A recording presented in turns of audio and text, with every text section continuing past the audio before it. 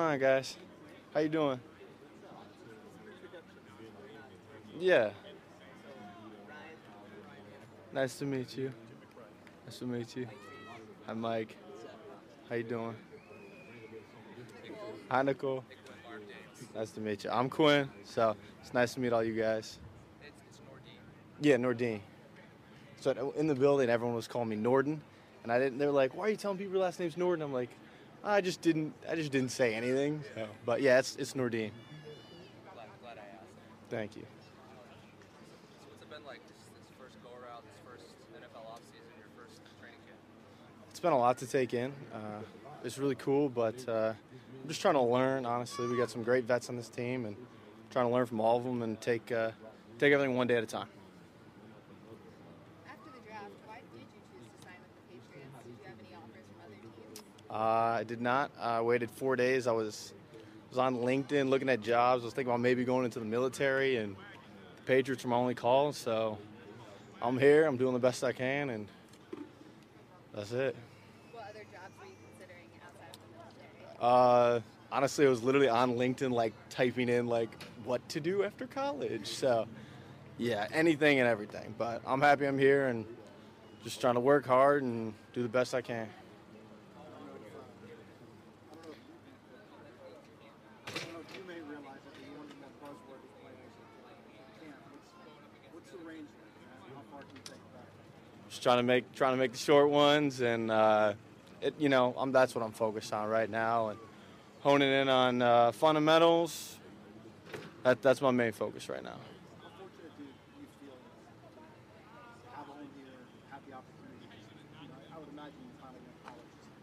Certainly wasn't the way you Yep. planned, just given all the circumstances. Yeah, I mean, this is a great opportunity, and staff here is tremendous, and I get to go in a meeting every day, and Coach Belichick's in there. Like that's so cool, and just learn. And like I said, you got some great men on this team. Matthew Slater. I try to mimic everything he does, from cold tubs to Epsom salt bath. I try to mimic him in every sense of the way. He's a great leader and a great teammate. Played a successful practice on Friday night in the stadium. What was that atmosphere like for you? It was cool. It was cool to get in the stadium. It was cool to, kind of get some sort of organized football back. But, we got to pump the brakes. Remember, it's just practice, and, it's just another day. Today was practice. Tomorrow will be practice. There'll be another practice day after that, and then we got a game. So. What's your mindset like? You I'm just focused on getting better and taking everything one day at a time. When you signed, I apologize for everything. You're good. When you signed, were you aware of the UDFA streak here? No. No. I'm the only one, though. Have you heard about it since, or it's been 17 years straight that UDFA has made the team. I was going to ask if that played into your decision at all, but obviously. I didn't have any other choices, so this was the best decision. But Also, so when we talked to Bill before, he said that they're going to try to keep challenging you. He was kind of talking about the conditions. How does a kicker challenge himself in practice? yeah, I think taking the mental reps. I remember in OTAs we had a practice and it was raining, and we played on turf in college and practice fields and everything, and I had the rain like that at practice, and then we were on grass, and I fell down, and I was mortified that I'd fallen down. I was so embarrassed, and got a pair of spikes, and then we had, I believe it was last week, we had a rainy practice, and I wanted to make sure I could show that I could have a good practice when it was raining on the grass, and I felt I did that, but it's just getting better, learning, and doing the best you can every day. You're talking about 4 days after the draft, LinkedIn, possibly the military. So what is the reaction when that call comes in? Yeah, so I got a text from Cam, Coach Cam, and he was like, might have something, not sure.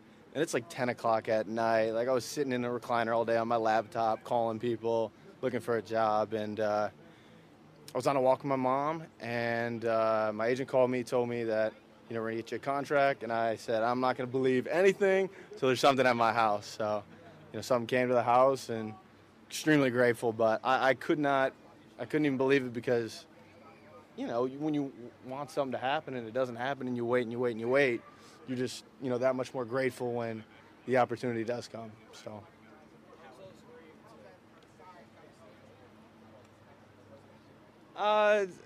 no, I mean, Literally, I think it was like 2 days after, my dad needed like the deck power washed, and all my buddies had signed with teams, and I was like, you know what? I could rent this power washer. I could power wash decks in the neighborhood, but yeah, I mean, I wanted to give it a shot, and this is every person's dream to get a chance to play for the New England Patriots. Got a lot of other Michigan products here. It's been nice seeing some familiar faces. Yeah. I mean, Mike was on the field goal team with me in college, so it's great seeing him and Josh, Cam, Chase. Like, it's so cool. Like, your teammates are in this locker room there, so awesome.